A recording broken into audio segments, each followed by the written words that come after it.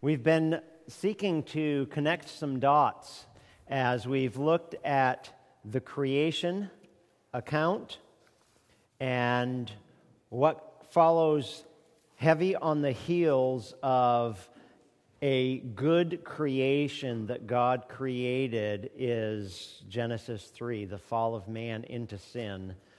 And virtually the rest of the Bible, except for the last couple of chapters, deals with the consequences of living in a fallen world.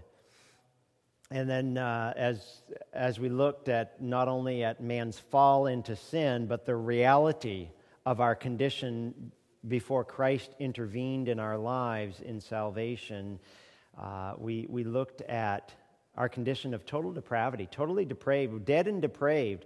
Many people suggest that man is alive and well, and others who are not quite so extreme will say, well, man's alive, but he is sick. And yet we believe that divine revelation would teach us that man is dead and depraved. We looked at Paul to the Romans and looked at him unfolding that you were dead in your transgressions and sins, that he quickened us. He made us alive in Christ. And so we want to start here in Romans 5 to connect the fall years ago in Adam to this total depravity doctrine we started last week. In Romans chapter 5, beginning in verse number 12, you're going to notice as we go down through these verses, two individuals, two concepts. Adam and the second Adam. Adam is a type of Christ. Christ is the second Adam. I'm involved in an online theology discussion group. It doesn't sound real theologically literate. It's called Nerdy Theology Majors. But the discussion this week, one of the discussions was in regards to this doctrine of this typology. What is a type? And we know clearly that anything in the New Testament that refers back to a type in the Old Testament is a type. And so this is one of those clear and unambiguous types in this figurative language in picturing Jesus in the Old Testament, that Adam was a type of the one to come. And so here in Romans 5, in the first Adam, the real historic man in the Garden of Eden, who lost his innocence, that is gained in the second Adam, the Lord Jesus Christ. The curse that came through the first Adam is reversed and undone in the second Adam. And so down through these verses here in Romans 5, you see one reality through the first Adam, and that is death. And in the second Adam, through Christ, comes life. God told Adam, in the day that you eat of that forbidden fruit, you will what? You will die. It will be immediate and long-term death. Immediate in spiritually being separated from God instantaneously, and later on through physical death. So here in Romans 5, beginning in verse 12, notice that contrast. Therefore, just as through one man sin entered into the world, and death through sin, and so death spread to all men because all sinned. Again, just a reminder what we said last week in regards to this verse. We do not become sinners because we commit sins. We commit sin because we are by nature, at the very core of our being, sinners. That's our nature. Verse 13. For until the law, sin was in the world, but sin is not imputed when there is no law. Now, let me stop again as we get going there. That one word, imputed. Let's make sure we define that. When you see the word impute, one word that will help you understand clearly, think credit. We talk about the imputed righteousness of Jesus Christ. That through faith in the life, death, burial, and resurrection of Christ and Christ alone, faith in his name, his very righteousness is credited, it is imputed to us, so that his Father, from that moment on, looks at us through the righteousness of Christ, as if that our sins have been atoned for. Jesus lived the perfect life that we couldn't. He died the satisfactory death for sinners that we deserved. And so his righteousness is credited to us. This is a different imputation talked about in Romans 5. This is the imputation or the credit of sin. Because Adam sinned, sin was credited down to the rest of the human race. And so that's what Paul's talking about here. Nevertheless, verse 14, death reigned from Adam until Moses, even over those who had not sinned in the likeness of the offense of Adam, who was a type of him who was to come.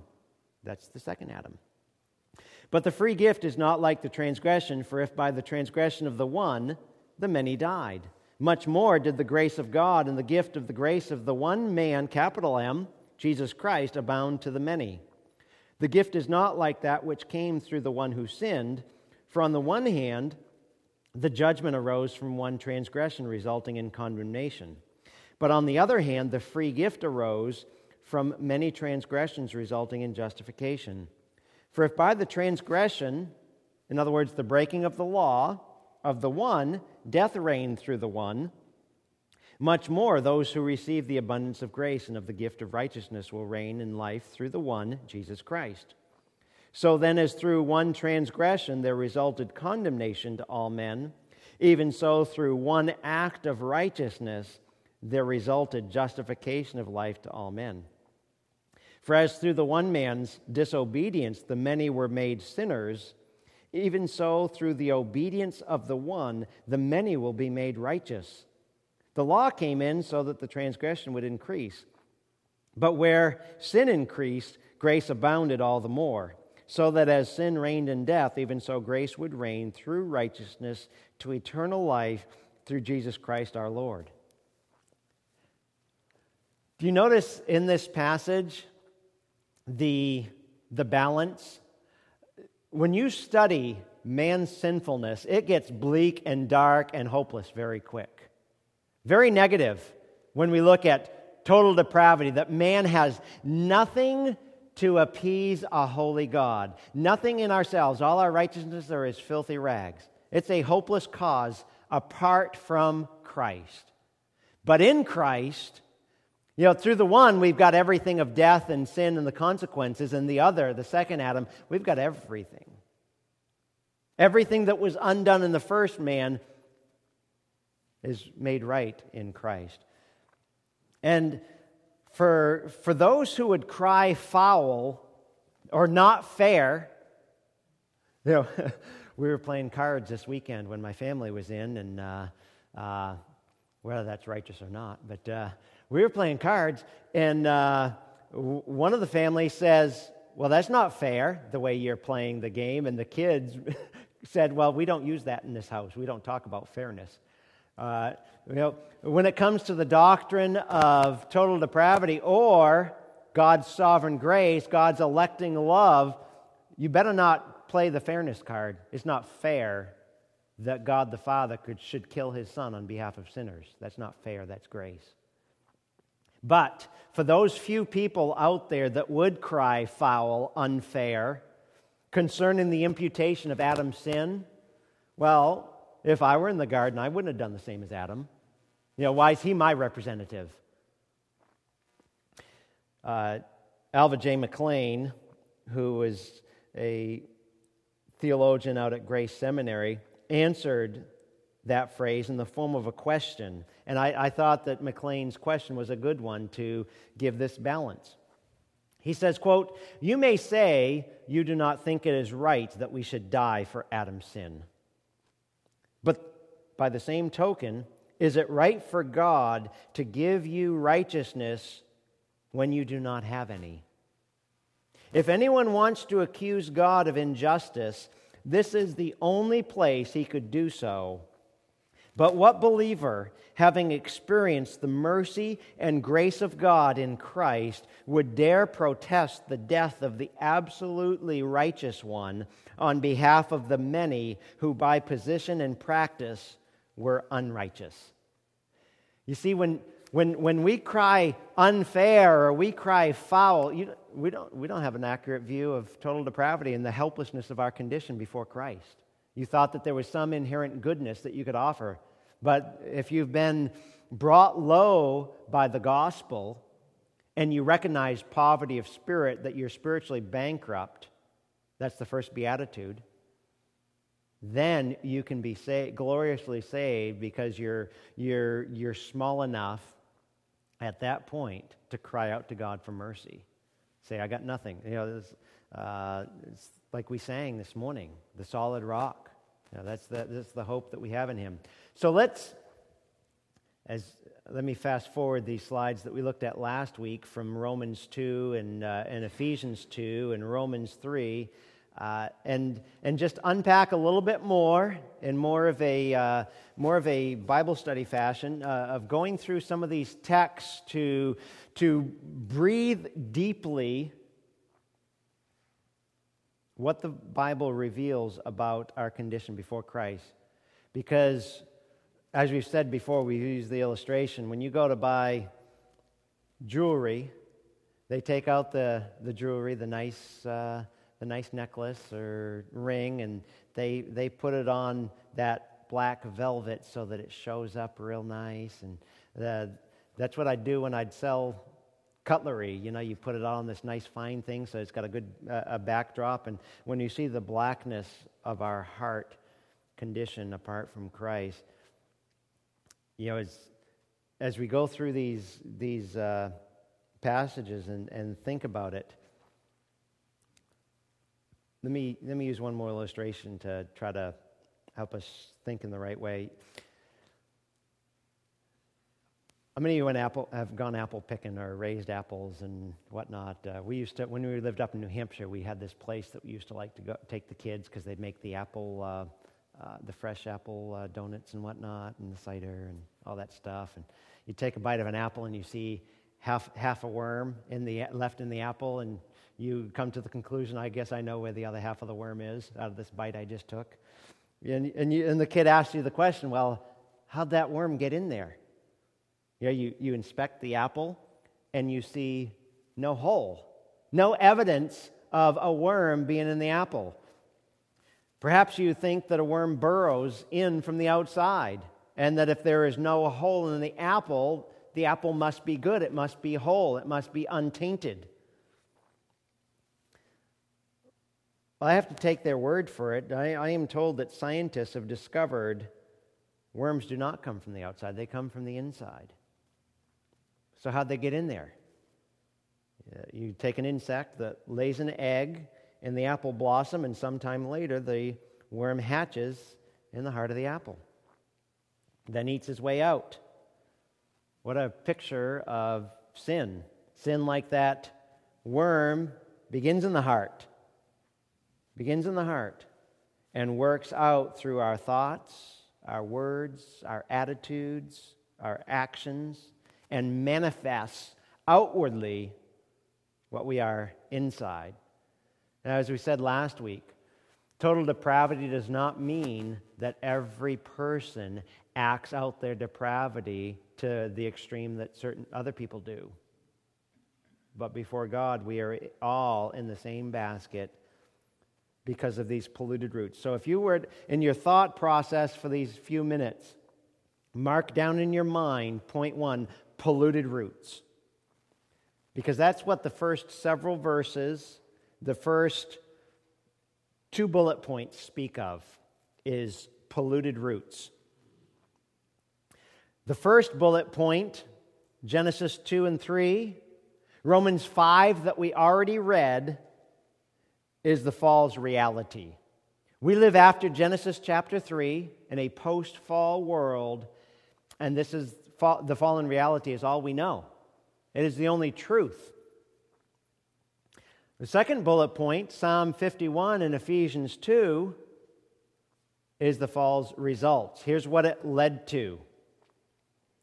Now, we read from Ephesians 2, 1 through 3 last week, so that we won't go to Ephesians 2 again. If you take your Bibles, turn back to the psalmist in Psalm 51.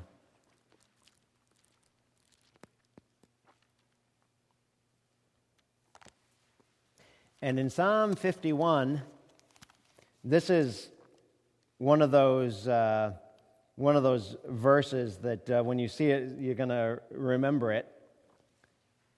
Many of you could quote this. Psalm 51 is a psalm that David wrote when the prophet came to town and said, "Thou art the man. You're the one. You've been caught red-handed. Don't try to excuse it. Don't try to blame shift." And he says in verse 5, under the inspiration of the Spirit of God, this is divine revelation, David helping us understand and comprehend from the inside out the fall's consequences.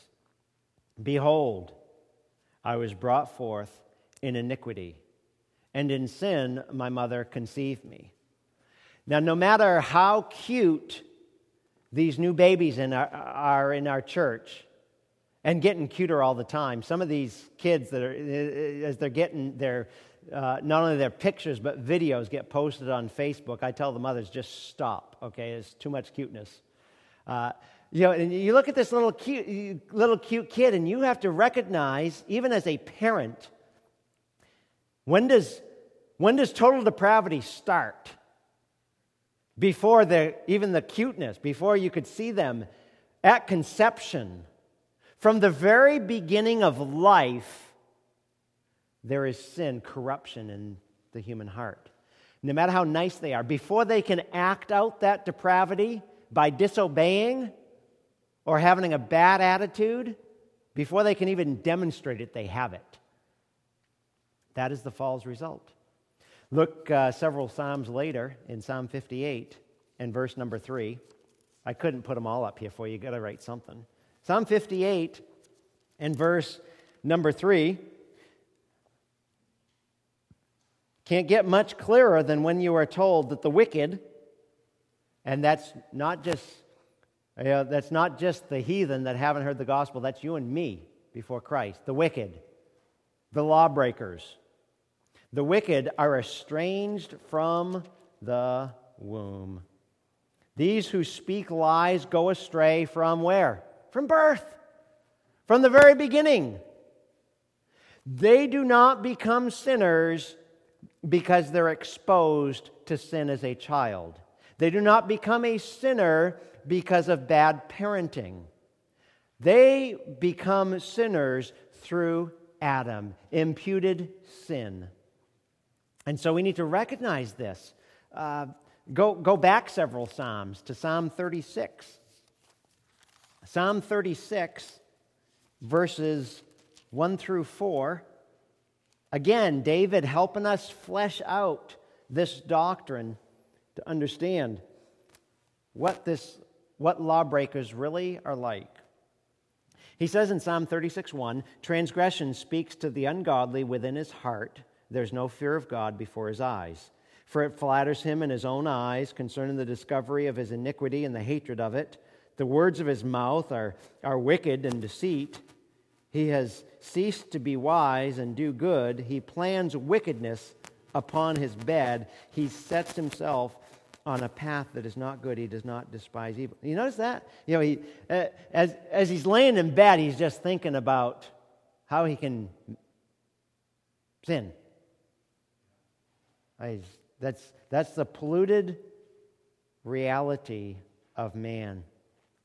Man's realities, the fall's results. So these are polluted roots. Point 2, we go from polluted roots in our thinking from the very get-go, the very conception of man, from the beginning of life, to a profane reputation. From polluted roots to profane reputation. Now, since we're in Psalms, you don't have to go far back to go to Job, so turn left, Job 4, and verse number 17. And we'll let Job develop the first point, several passages here in Job, on our profane reputation as those that are totally depraved. Job 4:17. Can mankind be just before God? That's a rhetorical question that the rest of Scripture answers. Can a man be pure before his Maker? Well, let's see what the answer to that rhetorical question is. Chapter 14, Job 14. As he wrestles with life, he wrestles with mortality, he wrestles with sinfulness. And in Job 14, 1 through 4, he says, man who's born of woman is short-lived. Life's short. We know that. I just found out that yesterday, a guy I went to college with just died of a snowmobile accident. He didn't plan on dying this week. He pastored a church in Idaho, left a wife and 6 kids. He's my age, just a young pup. Life is short. Job says that. He says it's short-lived. And what's it consist of, this short life? It's full of turmoil. Full of turmoil. Like a flower, he comes forth and withers. He also flees like a shadow and does not remain. You also open your eyes on him and bring him into judgment with yourself. Who can make the clean out of the unclean?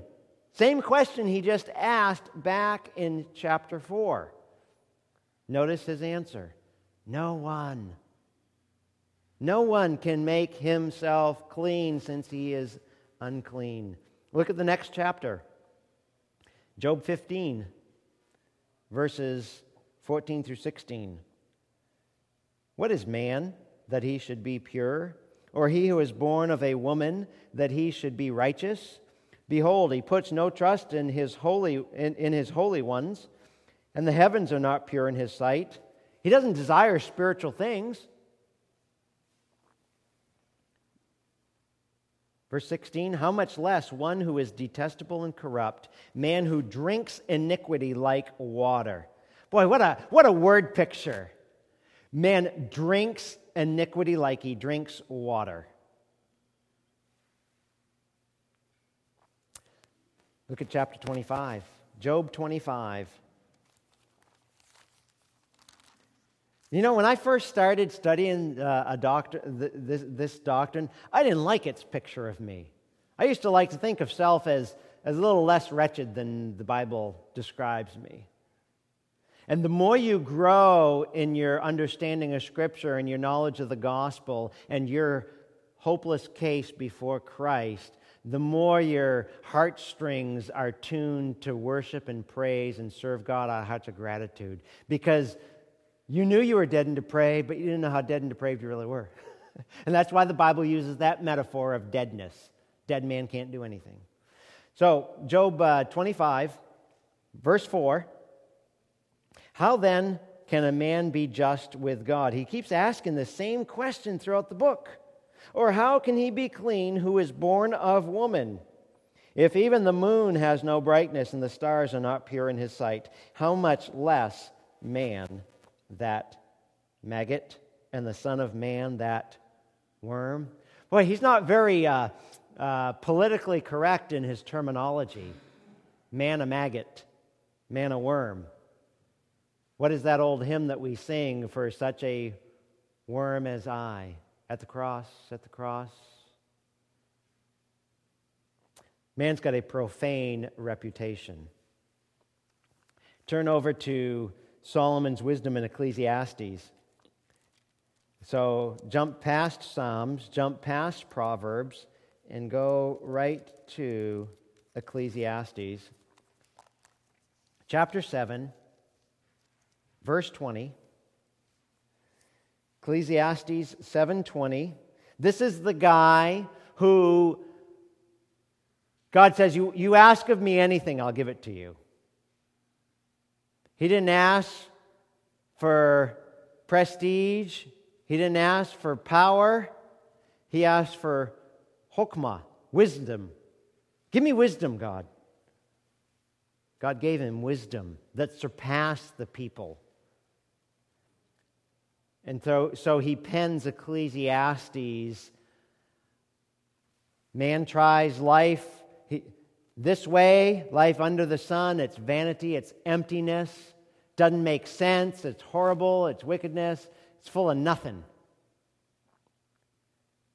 But when you fear God, God-fearers who have a proper perspective on life, so he pens scripture on some of this profane reputation. Ecclesiastes 7:20. Indeed, there is not a righteous man on earth who continually does good and who never sins. Notice the way he constructed that sentence so that there could be no excuse. He says, he affirms by way of negatives that there is not a righteous man who does good continually and never sins. Look at verse 29. Behold, I have found only this, that God made man upright. What was the condition before Genesis 3? In Genesis 1 and 2, it's good. It's very good. God made man upright in a condition of untested holiness. But they sinned. God made man upright, but they have sought out many devices. You know, as the psalmist had said, scheming on their beds, how can I sin? How can I sin? Over in the 9th chapter,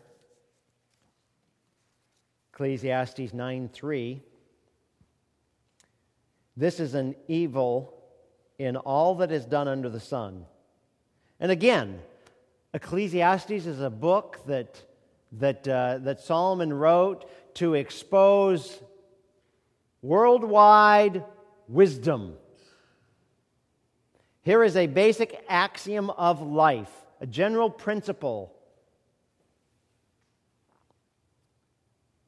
This is an evil in all that's done under the sun, that there is one fate for all man.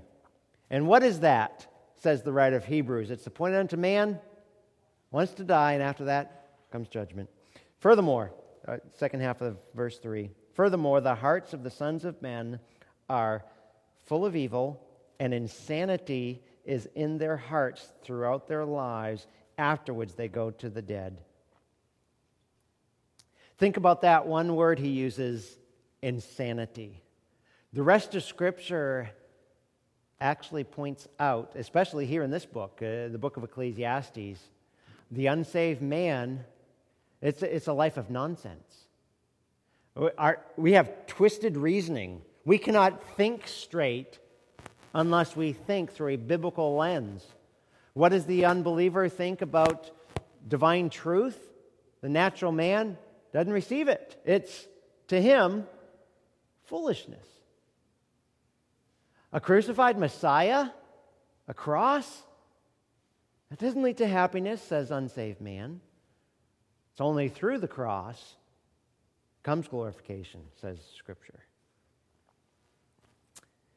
Profane reputation. Jeremiah the prophet attests to these same truths. Jeremiah 17, a well-known verse of Scripture. Jeremiah 17, verse number 5. Cursed is the man who trusts in mankind and makes flesh his strength, and whose heart turns away from the Lord. Look at verse 7. In contrast to that, blessed is the man who trusts in the Lord and whose trust is in the Lord. Skip down to verse 9. The heart is more deceitful than all else and is desperately sick. Who can understand it? I, the Lord, search the heart. I test the mind, even to give to each man according to his ways, according to the results of his deeds.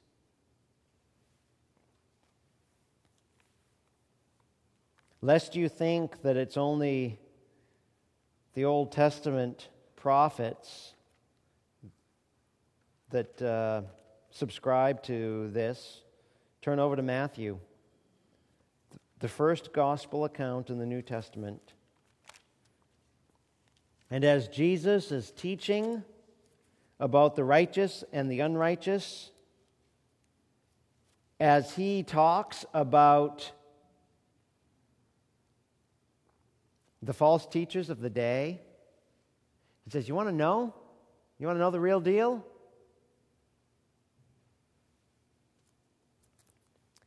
He speaks about how that the heart becomes visible. The unseen heart that you cannot observe, you can observe through the actions that come from it. In Matthew 12, verse 34, in regards to the Pharisees, the self-righteous ones, the one with warped, twisted reasoning, saying, you do what you do through the power of Beelzebul, he says, you brood of vipers, how can you, being evil, the condition of their heart, their nature, how can you, being evil, speak what's good? For the mouth speaks out of that which fills the heart. The good man brings out of his good treasure what's good. The evil man brings out of his evil treasure what is evil. But I tell you that every careless word that people speak, they shall give an accounting for it in the day of judgment. For by your words you'll be justified, by your words you'll be condemned. You know somebody's theology just by what they say. You know somebody's theology just by what they dwell on, what the affections of their heart are. How about, that's in regards to the Pharisees. What about in regards to the disciples? Luke 11:13. Matthew, Mark, Luke. Luke 11:13 says it a little differently than the verses we were just looking at. If you then, being evil, know how to give good gifts to your children, how much more will your heavenly Father give the Holy Spirit to those who ask him? The unseen heart becomes observable by our actions, our speech. You talk with people who say, I'm a Christian. Well, is it validated by a life of righteousness, or is it negated by those who practice lawlessness that Jesus says, depart from me, I never knew you.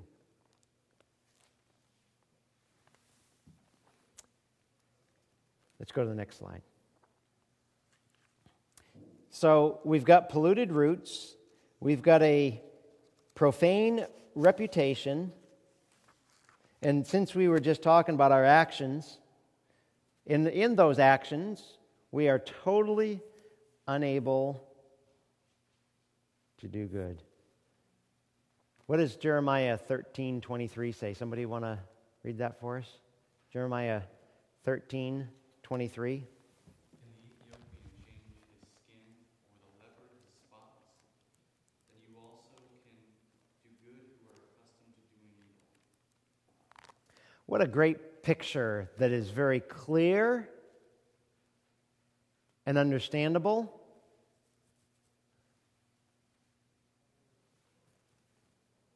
I'm a white man, white Caucasian.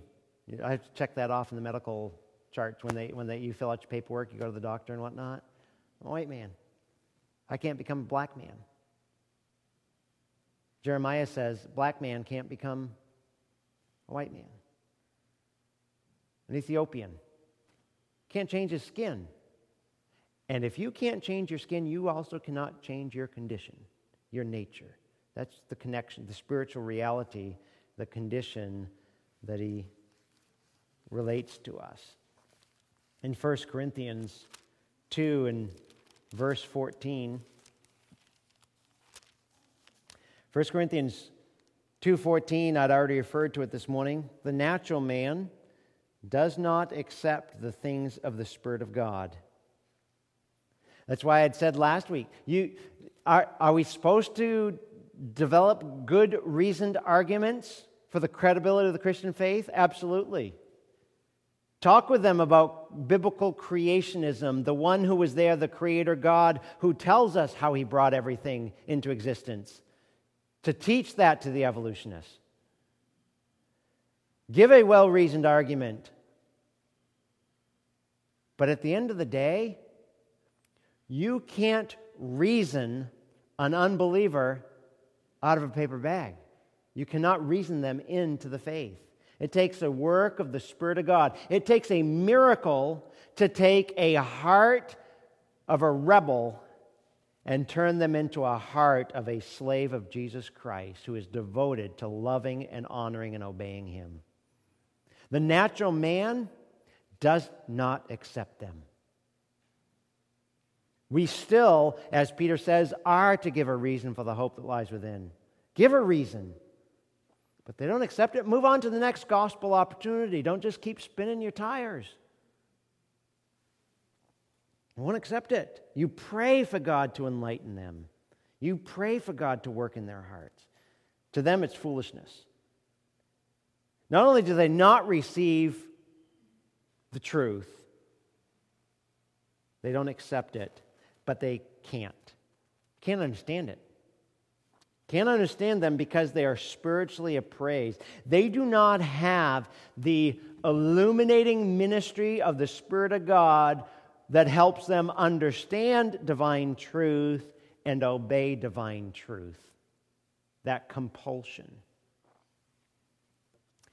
So as we search the Scriptures with this connection of the fall of man into sin from the garden, hence then, to studying this doctrine of the depraved nature that has been credited or imputed to us through Adam.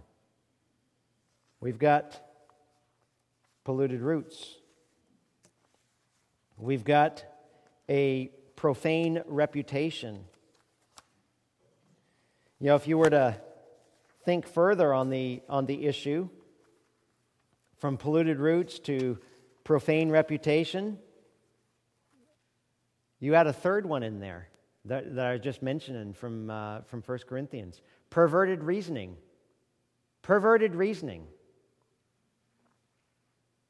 Can I remind you of Genesis 6:5, where Moses, by divine inspiration of the Spirit of God, says that the condition right before the flood, after the fall, but before the flood, God was sorry that He'd made man because the thoughts and intentions of His heart were only evil continually. Only evil continually.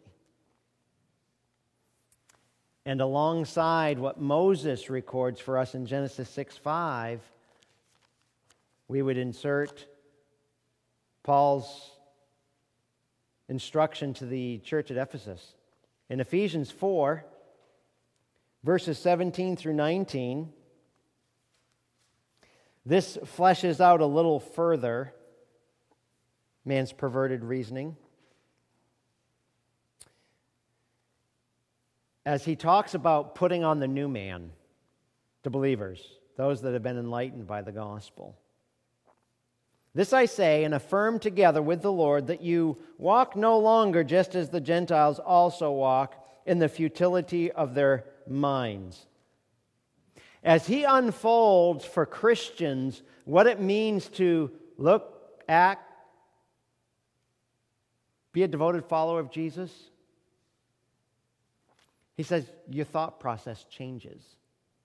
You don't dwell on sin in the night watches on the bed like David told us about earlier in our lesson.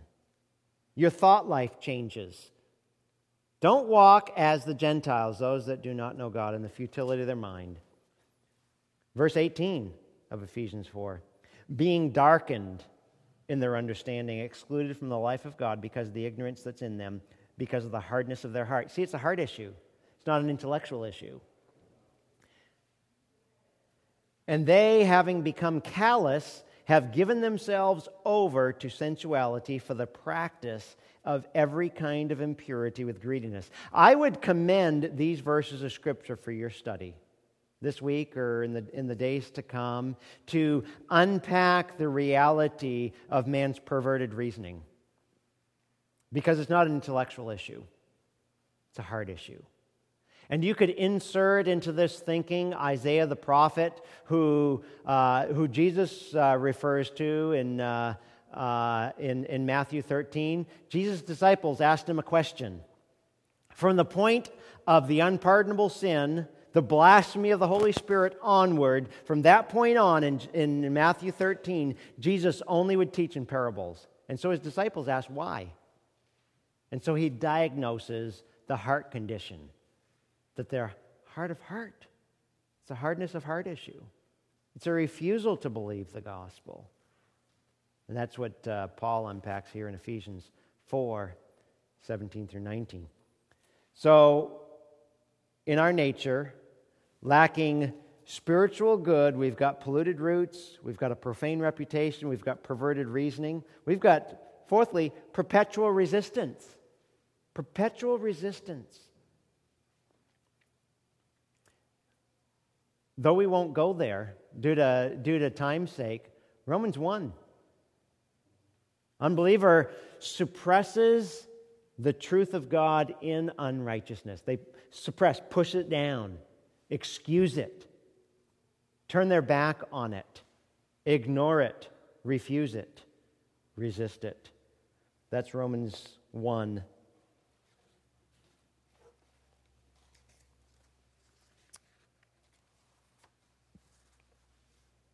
Other things that we could say, but let's end where we began. And instead of Romans 5, 1 Corinthians 15. Would you take your Bibles and turn there? As in Adam, all man does what? Died. Man died through Adam. The second Adam came, the Lord Jesus. First Adam being a type, being a picture of what was looked forward to.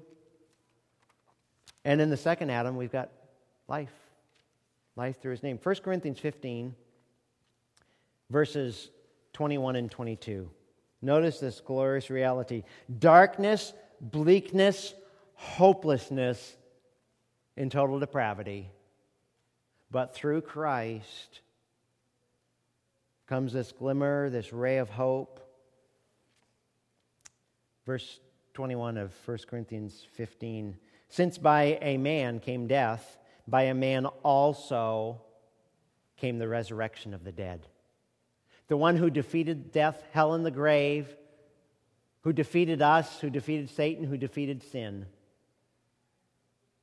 Since by a man came death, by a man also came the resurrection of the dead. For as in Adam all die, so also in Christ all will be made alive. That is the glorious truth of the gospel in spite of original sin. Let original sin make us walk with continual jealousy and watchfulness over our hearts. Some have likened the sin of our nature like being a sleeping lion. The least thing that awakens it makes it rage. The sin of our nature, though it seems quiet, I've come to Christ, seems quiet, it lies as fire hid under the embers. And if it be a little stirred, like in my wood stove, I go down and I stoke the fire in the morning. And I pull those ashes, those gray and white ashes, and all of a sudden the embers underneath are exposed to oxygen and air, and they start to glimmer and breathe. So sin nature, a little stirred and blown upon by a temptation, and how quickly it flames forth into scandalous evils. So the doctrine of total depravity, not just for the unbeliever, beloved, brother and sister in Christ. We ought to walk watchfully, because a wandering heart, as Thomas Watson says, needs a watchful eye. Might we learn from that our condition before Christ, and even that which we daily live of the gospel grace for. Father, give us understanding into your word. Give us obedience under your word. And as we've studied more on our hopeless cause without Christ, we see also the only hope, Christ and Christ alone. We give you glory and praise and adoration and worship and service for what Christ accomplished for us that we could not accomplish for ourselves. Thank you for taking out that stony heart, replacing it with a heart of flesh, one that as a slave of the Lord Jesus is inclined and desirous of obeying and glorifying you. We thank you for this new aim in life, the aim to please the one who died for us that we might live through him. In Christ's name we praise you. Amen.